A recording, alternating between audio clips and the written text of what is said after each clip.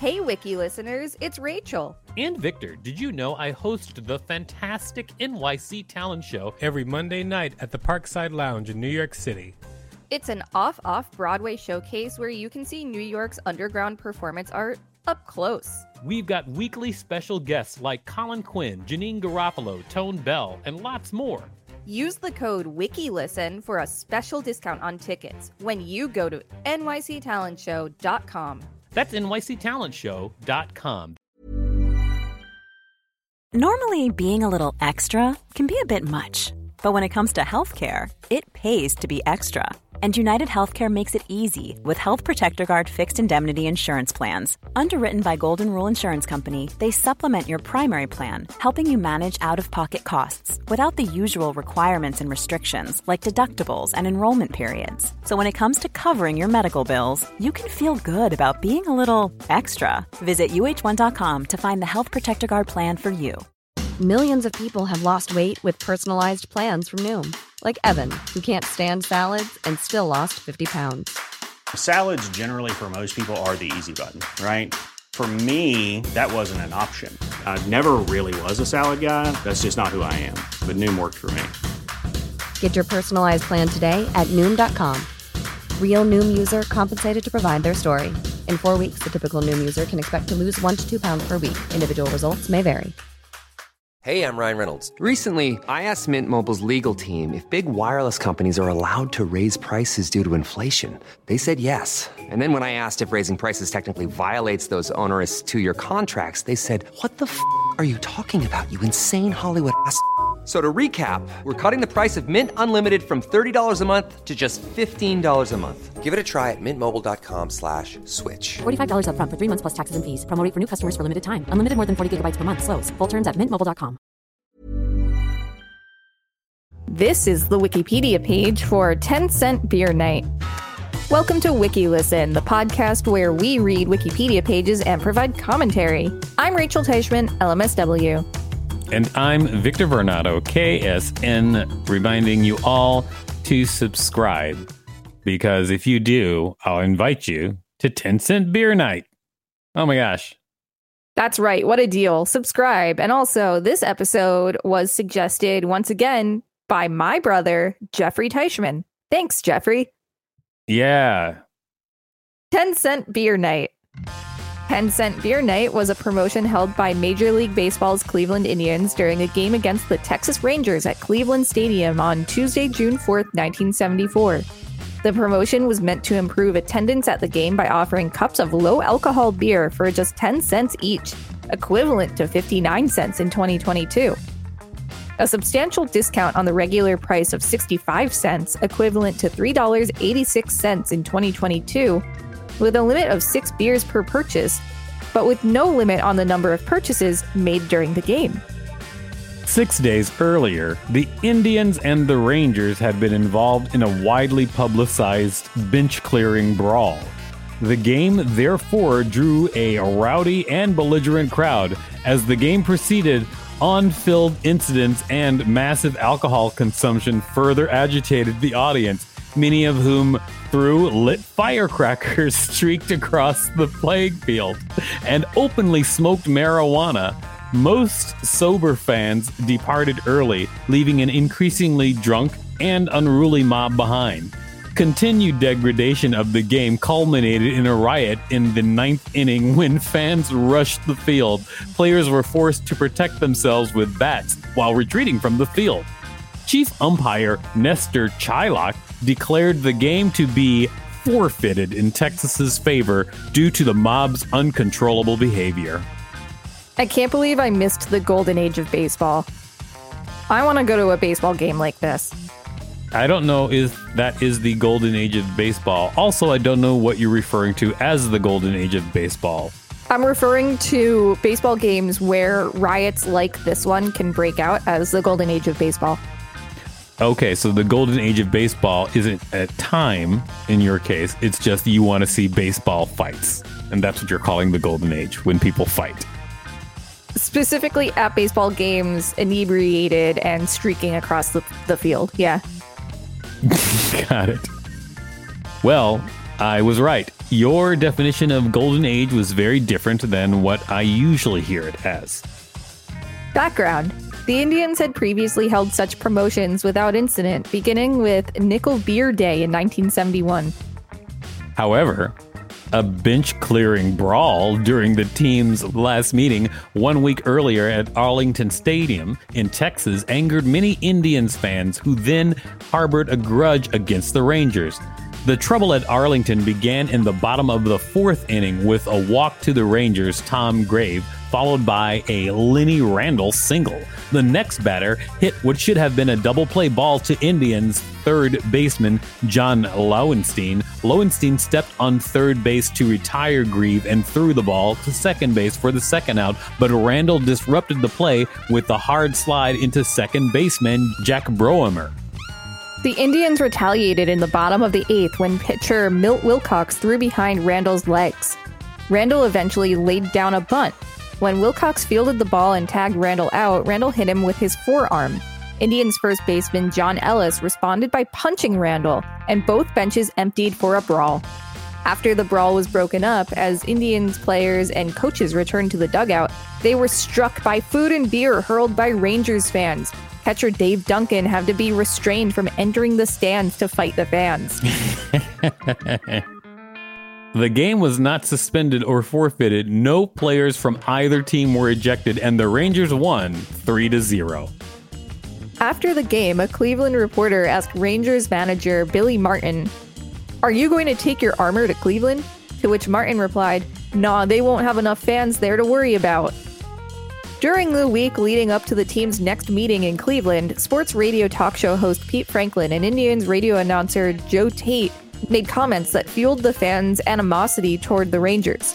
In addition, the Plain Dealer printed a cartoon the day of the game showing Chief Wahoo holding a pair of boxing gloves with the caption, "Be ready for anything." Wiki listeners, you can support us by listening to this message while you spread violence at the baseball game. Millions of people have lost weight with personalized plans from Noom. Like Evan, who can't stand salads and still lost 50 pounds. Salads generally for most people are the easy button, right? For me, that wasn't an option. I never really was a salad guy. That's just not who I am. But Noom worked for me. Get your personalized plan today at Noom.com. Real Noom user compensated to provide their story. In 4 weeks, the typical Noom user can expect to lose 1 to 2 pounds per week. Individual results may vary. Hey, I'm Ryan Reynolds. At Mint Mobile, we like to do the opposite of what Big Wireless does. They charge you a lot, we charge you a little. So naturally, when they announced they'd be raising their prices due to inflation, we decided to deflate our prices due to not hating you. That's right. We're cutting the price of Mint Unlimited from $30 a month to just $15 a month. Give it a try at mintmobile.com/switch. $45 up front for 3 months plus taxes and fees. Promo rate for new customers for limited time. Unlimited more than 40 gigabytes per month. Slows full terms at mintmobile.com.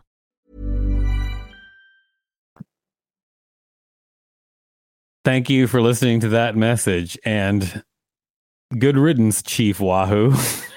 Yeah. Chief Wahoo, I don't know if everybody knows, but he is the former Cleveland Indians mascot or franchise character, and he's very racist. I felt dirty saying his name. The game. Problems from the beginning. 6 days after the brawl in Texas, Cleveland's 10-cent beer night promotion drew 25,134 fans to Cleveland Stadium for the Tuesday night game, twice the number expected. 12 fluid-ounce 355-millimeter cups of beer were offered for just 10 cents each, a substantial discount on the regular price of 65 cents, with a limit of 6 beers per purchase, but with no limit on the number of purchases made during the game. The Rangers quickly took a 5-1 lead. Meanwhile, throughout the game, the increasingly inebriated crowd grew more and more unruly. Early in the game, Cleveland's Laren Lee hit a line drive into the stomach of Rangers pitcher Ferguson Jenkins, after which Jenkins dropped to the ground. Fans in the upper deck of the stadium cheered, then chanted, hit him again, harder, harder." A woman ran out to the Indians' on-deck circle, flashed her breasts and then tried to kiss umpire Nestor Chilak, who was not in a kissing mood. As Grieve hit his second home run of the game, a naked man sprinted to second base and slid in, probably getting dirt in places unsuitable for speculation, in the words of one sports writer. One inning later, a father and son pair ran onto the outfield and mooned the fans in the bleachers. So this is like, wait, what inning was this now? This is like the 5th inning? Are they still going? Yeah, I don't know. Yeah, so it looks like early in the game, I don't know exactly where, but it seems like it's just getting worse and worse, and the game is just continuing. I'm here for it. Although it is not clear why, hundreds of fans had brought firecrackers, which they set off in the stands at random, lending the game a war zone ambiance that would seem increasingly appropriate. As the game progressed, more fans ran onto the field and caused problems. Ranger first baseman Mike Hargrove was pelted with hot dogs and spit, and at one point was nearly struck by an empty gallon jug of Thunderbird. That's wine. Yeah, I had to hover over, and it's actually mid-2020, which is interesting. The Rangers later argued a call in which Lee was called safe in a close play at third base, spiking Jenkins with his cleats in the process and forcing him to leave the game. The Rangers' angry response to this call enraged Cleveland fans, who again began throwing objects onto the field. Someone tossed lit firecrackers into the Rangers' bullpen. An atmosphere made hazy by clouds of exploded gunpowder and marijuana smoke contributed to the unsettling mood. How did hundreds of people decide to bring firecrackers? Do you think that was like a predetermined action? I don't know. I mean, it seems unlikely that it was a coincidence. I agree. That would never happen today. They would be labeled as terrorists and never let into the stadium. I don't think you're correct at all.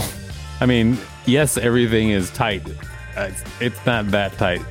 I think that drunk sports fans will always be doing drunk sports fan stuff. I know, but I mean, specifically sneaking in firecrackers, that just couldn't happen now.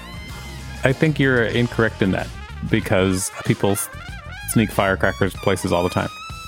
I mean, who knows? Maybe you're right. Maybe I am. By the 7th inning, families and those fans who remained sober had mostly left the ballpark. The remaining crowd continued to grow drunken. As sports writer Paul Jackson described in a 2008 article on the event, early on, the demand for beer surpassed the Indians' capacity to ferry it to concession stands, and a luminary, perhaps the same person who suggested the promotion in the first place, decided to allow fans to line up behind the outfilled fences and have their cups filled directly from Stroh's company trucks. The promotion achieved critical mass at that moment as weaving, hooting queues of people refilled via industrial spigots. In the bottom of the 9th, the Indians managed to rally, tying the game 5-5, and had Rusty Torres on second base representing the potential winning run. However, with a crowd that had been drinking heavily for 9 innings, the situation finally came to a head. The riot. Finally, everybody, here we go. The riot. After the Indians had managed to tie the game, a 19-year-old fan named Terry Yurkic ran onto the field and attempted to steal Texas outfielder Jeff Burroughs' cap. Confronting the fan, Burroughs tripped. Thinking that Burroughs had been attacked, Texas manager Billy Martin charged onto the field with his players right behind, some wielding bats. A large number of intoxicated fans, some armed with knives, chains, and clubs fashioned from portions of stadium seats that they had torn apart, surged onto the field, and others hurled bottles from the stands. 200 fans surrounded the 25 Rangers, with more fans coming. Realizing that the Rangers' lives might be in danger, Cleveland manager Ken Aspromonte ordered his players to grab bats and help the Rangers attacking the team's own fans in the process. Rioters began throwing steel folding chairs, and Cleveland relief pitcher Tom Hilgendorf was hit in the head by one of them. Hargrove, after subduing one rioter in a fistfight, had to fight another on his way back to the Texas dugout. The two teams retreated off the field through the dugouts in groups, with players protecting each other. I'm glad that the teams got together and protected themselves, protected each other. I mean, yeah, like they're just showing up. They're trying to do their job. This is their career. Yeah. And they're just being attacked at work. What an occupational hazard.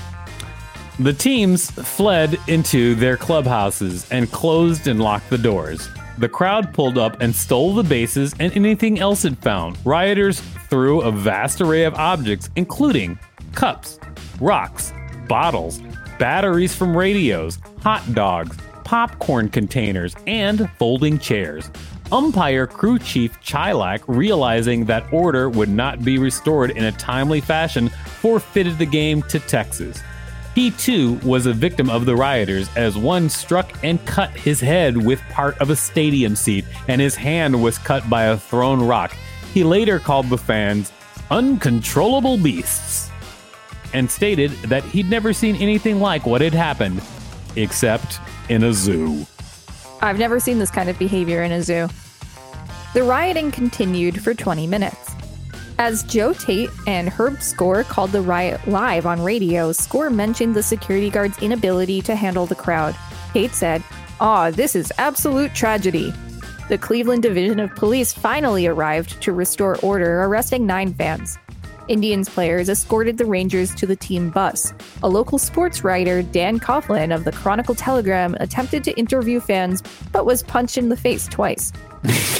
I wonder if that was like in succession or like he got punched in the face once and then was still trying to interview somebody else and then another person punched him in the face. I like to think it was twice. It is twice. That's what I meant like another person. Your second example. Oh, got it. I see. Cleveland general manager Phil Segui blamed the umpires for losing control of the game. The Sporting News wrote that, quote, Segui's perspective might have been different had he been in Chilak's shoes in the midst of knife-wielding, bottle-throwing, chair-tossing, fist-swinging drunks. American League President Lee McPhail commented, quote, There was no question that beer played a part in the riot. Unquote, thank you, America.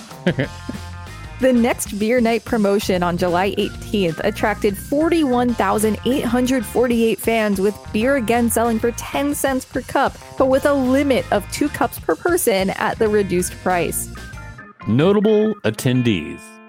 Among the Indians players fleeing was outfielder Rusty Torres. In his career, Torres wound up seeing 3 big league baseball riots close up, all of which resulted in forfeits. In addition to this game, he had been with the New York Yankees at the Senators' final game in Washington in 1971, and he would be with the Chicago White Sox during the infamous Disco Demolition Night in 1979.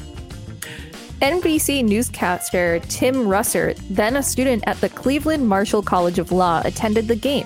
Quote, I went with $2 in my pocket, recalled the Meet the Press host. You do the math. You do the math. Well, I did like this article. Lots of great stuff. I don't like the phrase, you do the math. I'll tell you why. Because it's giving homework to other people. No, don't give me homework. Don't tell me you do the math. You know what? If you want math, you do it. You do the math. I'm not doing the math. You do the math. Exactly.